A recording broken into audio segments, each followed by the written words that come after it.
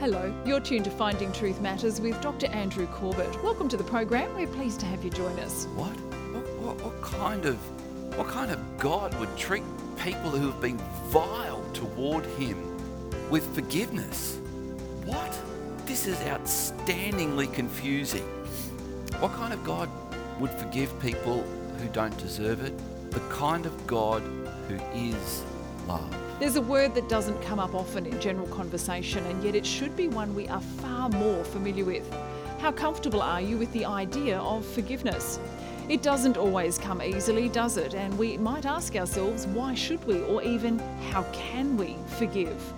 Tonight, Dr. Corbett continues in his short series exploring the very real issue of forgiveness. There's much we can learn and much to challenge our thinking. So let's join Dr. Corbett now. And I just want you to know that that's where we're at as a church. I think it's wonderful. I think so far this year, strangely enough, through COVID, we've probably baptised more people this year so far than we have in any other year, and the year's not over yet. I think that's exciting. So there's lots of reason for hope. There's lots of reasons that we can hope that when we do the Tasmania Celebration event in May next year, 2022, we're hiring the Silverdome to do it. We can fill that to its capacity and we can see hundreds of people come to know Christ. And I'm sharing this with you because sometimes, I don't know if you think, if I hear one more news report about COVID and how bad it is everywhere else in the world, I'm just going to turn the TV off again. The here and the now is one thing, but we shouldn't get caught up in it. We need to see Christ on the throne, the bigger picture. People are coming to Christ in our city every week now. And even in our church, we're seeing that. And I just think, not necessarily every week, but we're seeing in our city. And I just think that's wonderful. God is doing something.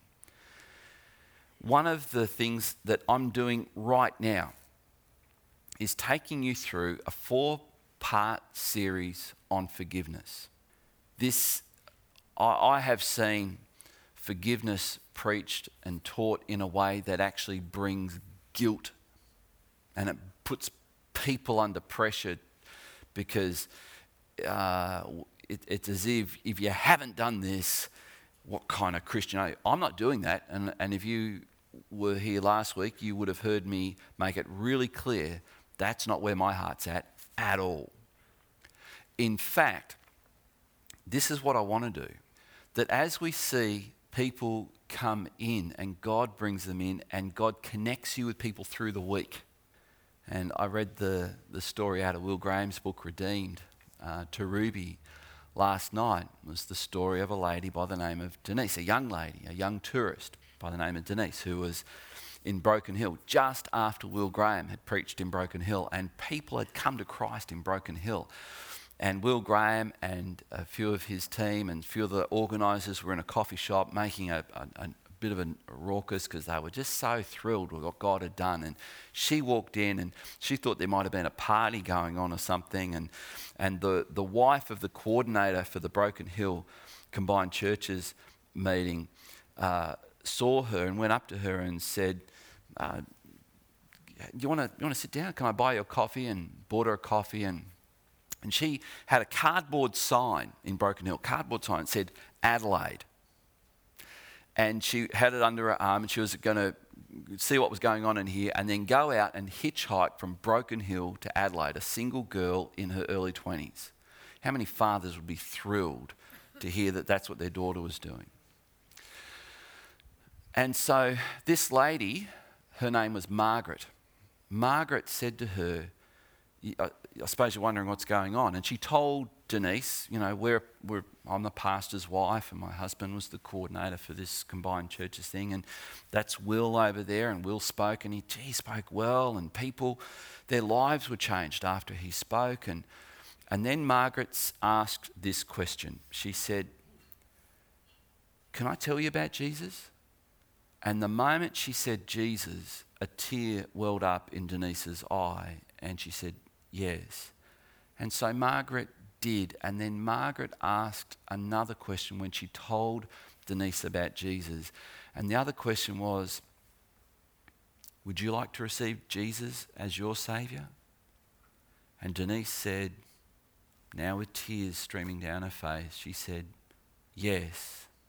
And while this was going on, one of the organising committee who were over there drinking coffee with the people celebrating, he'd heard, and because Margaret had asked her, what are you doing? I'm about to hitchhike to Adelaide. He had slipped out and he'd gone and bought an airplane ticket for this girl to catch a plane from Broken Hill to Adelaide. Now, how many fathers would be thrilled to hear that their early 20-year-old something or other daughter had had someone buy an airplane ticket so she didn't have to hitchhike from Broken Hill? I'd be one of those as well. And so when Margaret led Denise, this young lady Denise, to the Lord, someone came up to her and said, "You don't hitchhike. Here's a ticket." He just gave her the air ticket. Catch the plane to Adelaide. And in Will Graham's book, Redeemed, he's got a picture with him and Denise, and she's holding the sign, Adelaide, and he tells this story. One life was changed.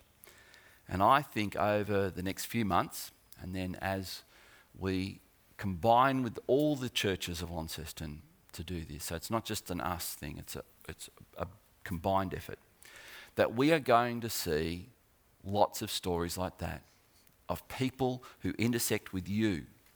Margaret said, I didn't know how to lead anyone to Christ, but I knew 2 questions. Can I tell you about Jesus? And would you like to receive Jesus as your Saviour? And she said, the rest of it was kind of fuzzy for me, but I knew those 2 questions. So I asked them, and Denise gave her life to Christ. And I'm hoping that as we intersect with people who need Christ, and they come in on a Sunday, or they come into your workplace on a Monday, or wherever you intersect with them, and we look at people sometimes and think, man, they are far away from God. Oh boy, God's going to have to work hard to save them. That I think we're going to be surprised at just who God can save.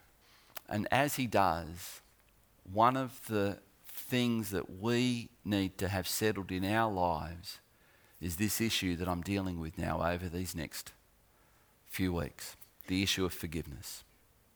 Last week, I spoke about why forgiveness is important. It's important because it's grounded in our relationship with God. You can't have a relationship with God unless you've accepted his forgiveness. And when you have, Jesus told the story of the king, that master, no, he wasn't, the master who had someone to whom he had lent an extraordinary amount of money. Extraordinary. In today's calculations, it would be measured in the billions of dollars. And I mentioned that it would be in the territory of a national debt that this man couldn't repay. And the master said, throw him into prison and enslave his wife and children until he pays the debt. And the man pleaded for forgiveness from his master. You know the story. And we see in Matthew chapter 18 that the master took pity on that debtor and forgave him the debt.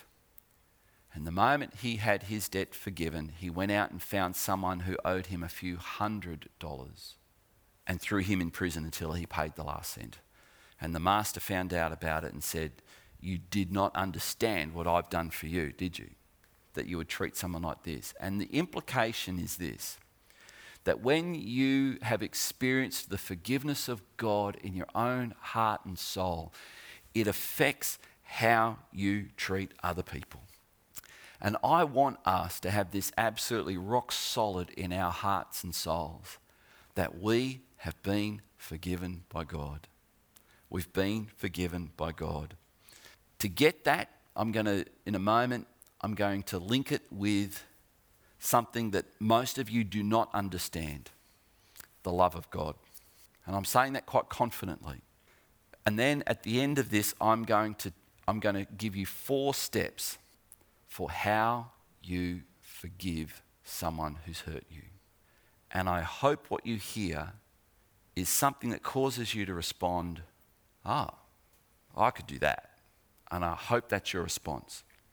So join with me now in prayer, because I'm going to need God's help to be able to do it. Father, as we look into your word and we see just how central to the gospel forgiveness is, accepting your forgiveness and being able to offer it to others and being able to seek it from others, I pray, Lord, that you help me to speak your words your way with your heart. And I pray, oh God, that you give us eyes to see, ears to hear, and a heart to respond. And I pray, Lord, that this would be a moment where we can look back on and go, that was when it went click for me that day. And I pray for this, that by the power of the Holy Spirit, you would speak louder than me today. In Jesus' name, amen. So this is the second part. We've looked at the foundation I've just mentioned, where God's forgiven us. This is now how we extend forgiveness to others. And I don't normally do how-to sermons, but this one I'm just going to be as plain and as upfront with you as I can. How to forgive. To do that, everything I try to do is build on a foundation of theology. That is, if we can understand God, we can understand how to do a lot of things that we think we can't do. So let me see if I can make myself clear by reminding you of this profound moment that happened on the cross. So this is grounded in Luke chapter 23 and verses 32 to 33, and it says, 2 others who were criminals were led away to be put to death with him. And when they came to the place that is called the Skull, Golgotha, there they crucified him and the criminals, one on his right and one on his left. And Jesus said, while all this was going on, verse 34, Father, forgive them. Can you imagine that? He's just been spat at. He's had a so-called crown of thorns impressed into his skull. He's been kicked, whipped, beaten, punched by what some scholars believe was a competition among centurions. 100 soldiers took their best shot. Whoever could knock out the prisoner, some scholars suggest, got all the prisoner's possessions. So Jesus, his face was grossly distorted. And those people who were mocking him are now nailing the 9-inch nails through his wrists and through his ankles. And he says this, Father, forgive them, for they do not know what they do. Wow. And they cast lots to divide his garments. They had to cast lots because no one won the competition. Well, what does this do to us when we realize this is the Jesus whom we worship, whom we serve, whom we follow, whom we have pledged allegiance, the one whom we love, serve, worship, was able to forgive the undeserving? And that was kind of the point of the parable he told in Matthew 18 when Peter asked, how many times do I forgive someone when they've sinned against me? 7 times, Peter said. And here in that story, Jesus says, not 7 times, 77 times. In other words, don't count. Keep doing it. Forgiveness. What kind of person forgives when so much abuse has been heaped at them? Who is this? This is the one we worship. This is the hallmark of Christianity. Our founder was a forgiving Saviour. The Old Testament prophets, Peter tells us, looked toward the new covenant bewildered. They looked at the new covenant. They saw the glories of the Messiah, but they also saw something that puzzled them. They saw the sufferings of the Messiah and the fact that he would not only forgive, but that he would extend forgiveness to people. The Old Testament prophets foretold that forgiveness would be one of the hallmarks of the new covenant. And we as Christians go, yeah, without realizing that is not the hallmark of other world religions.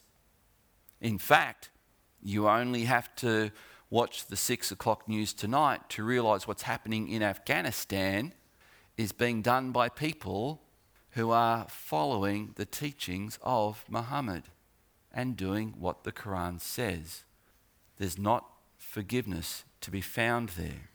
This makes Christianity rather unique.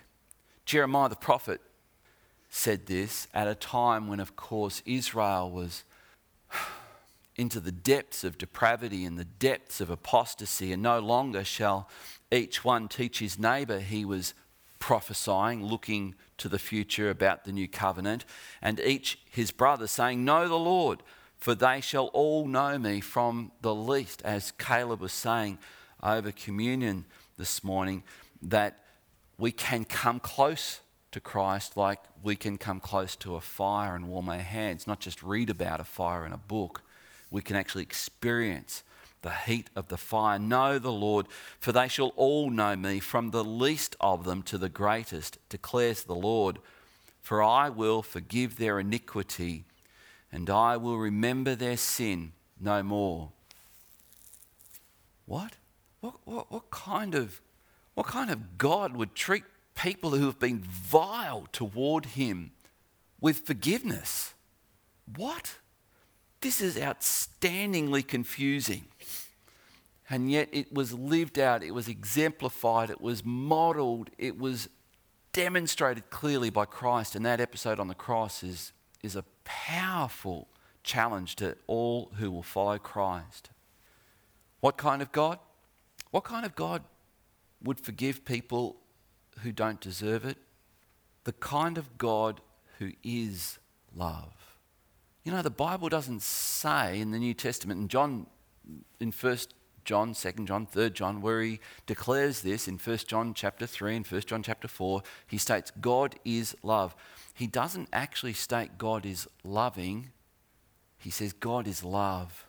If he had said God is loving, it may have sounded like God was having a flush of sentimentality. It may have sounded like God was having a flush of, that makes me happy. But it's not a whim. It's not a flush of emotion. It's the core of his being. He is love. He is love. And we read in the New Testament that whenever anyone experienced the love of God, it was scary, because we've never experienced it from another human being. And yet when they encountered Jesus, people would drop to their knees. When Jesus said to the scribes and Pharisees, "You hypocrites, you brood of vipers," was he being loving? Yes, because he could not be anything other, because he is love. I'm not saying that what he did was unloving, but because he's God, we make it pretend it's loving. No, he was doing it with love. Hence we read in Acts chapter 15 that there were many scribes and Pharisees who had followed Christ. The love that must have been in the tone of his voice, the love that must have been in the look of his eye when he spoke to them, "You brood of vipers, you are whitewashed walls." How it would have set them back on their heels like, we are. Someone's spoken the truth. And Jesus Christ was that one who embodied love and truth. And I don't know how to do that very well, but I'm trying. God's love is unconditional. You know what that means? God loves you, and when he began to love you, he didn't do it because you were attractive. Oh, they're attractive, I'll love them. No, we were unattractive. He didn't do it because the way we respond to someone with love is when they, as Dr. Gary Chapman said, there was 5 love languages, and they use one of the 5. I need all of them. It's not because someone did something for you. It's that we love people. That wasn't what God did. He wasn't responding because we did anything for him. He doesn't need you to do anything for him. I've heard people say who don't get it, and this is how I know most people do not get the unconditional love of God. I've heard people say Jesus Christ came and died on the cross so that God could have fellowship with us, as if they're saying, because God is really lonely. I mean, it's lonely in heaven. He needs the fellowship. No, he doesn't. He doesn't need any one of us. If you're into big theological words, here's the term. It's called the aseity, A-S-A-E-T-Y, the aseity of God. The aseity of God means this: he needs nothing. He is completely sufficient in himself. Father, Son, and Holy Spirit. He enjoys love. Father, Son, and Holy Spirit. He has all his needs met. He doesn't need you. And that might cause you, in a world where we do love as a transaction. You do something for me, I'll do something for you. You love me, I'll love you back. That's how we transact love. God doesn't do it that way. You don't need to do anything to experience the love of God.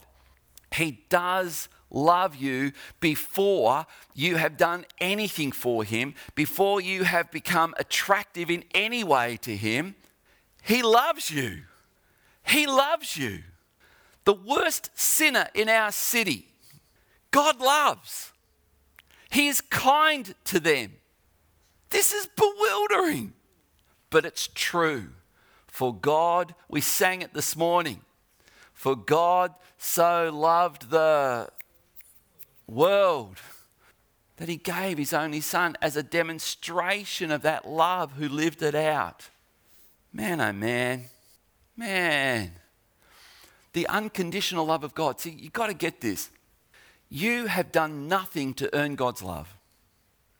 You can do nothing to earn God's love. You can do nothing that causes God to continue to love you as if you have to behave in order for him to love you. He loves you, no matter what you do. Isn't that scary? You've got someone who'll never abandon you because his love is unconditional towards you. You've got to get that. Do you think, have I emphasized this enough?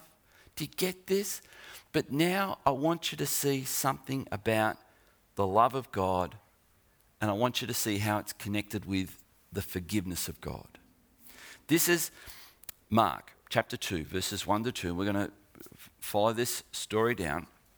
And when he returned to Capernaum after some days, that's Jesus, it was reported that he, Jesus, was at home. And many were gathered together so that there was no more room, not even at the door. And he was preaching the word to them. Man, wouldn't you love to have heard that? And they came bringing to him a paralytic carried by 4 men, so he couldn't use his legs. And when they could not get near him because of the crowd, they removed the roof above him. And when they had made an opening, they let down the bed on which the paralytic lay. And Jesus saw their faith. He said to the paralytic, "Son, your sins are forgiven." Wouldn't you love to have Jesus look you in the eye and tell you that? Your sins are forgiven. Now, some of the scribes were sitting there, questioning in their hearts, why does this man speak like that? He is blaspheming. Who can forgive sins but God alone? And they're right. They're right. Only the one offended can do the forgiving. And immediately Jesus, perceiving in his spirit that they questioned within themselves, said to them, "Why do you question these things in your hearts?" Now that would be scary because they didn't say it. They were just thinking it. Which is easier? To say to the paralytic, "Your sins are forgiven," or to say, "Rise, take up your bed and walk." But now that you may know that the Son of Man, which is a term of divinity taken from the book of Daniel, has authority on earth to forgive sins, he said to the paralytic, "I say to you, rise, pick up your bed and go home." And he rose and immediately picked up his bed and went out before them all, so that they were all amazed and glorified God, saying, "We never saw anything like this." Forgiveness, having your sins forgiven, is a tenet of the Christian faith. Tenet means core belief, non-negotiable, foundational. Believe this as a part of the set of beliefs that you believe before any other peripheral issue. It's a tenet. Every Christian denomination holds to the forgiveness of sins through the work of Christ. Everyone. Catholic, Protestant, Baptist, Pentecostal, Presbyterian, Calathumpians, they all believe it. That there are no Calathumpians. I was just sort of doing a see if you're awake. Then, so forgiveness is core to the Christian message. This is Jesus on the road to Emmaus after his resurrection. Then he opened their minds to understand. This is the two people he was walking with. He opened their minds to understand the scriptures and said to them, "Thus it is written, that the Christ should suffer and on the third day rise from the dead." Verses 47 and 48, "And that repentance for the forgiveness of sins should be proclaimed in his name to all nations, beginning from Jerusalem. You are witnesses of these things," he tells them. He's reminding them of the prophets. He's reminding them of what the prophets had foretold about the new covenant, that it would be a new covenant where our sins would be forgiven. Our sins would be forgiven. And you're witnesses of how I did it. Now, this is what we need to understand. God's love is unconditional. The love of a parent for a child is unconditional. I would, in the strongest possible language, encourage every parent here never to utter these words. You are no longer my son. You are no longer my daughter.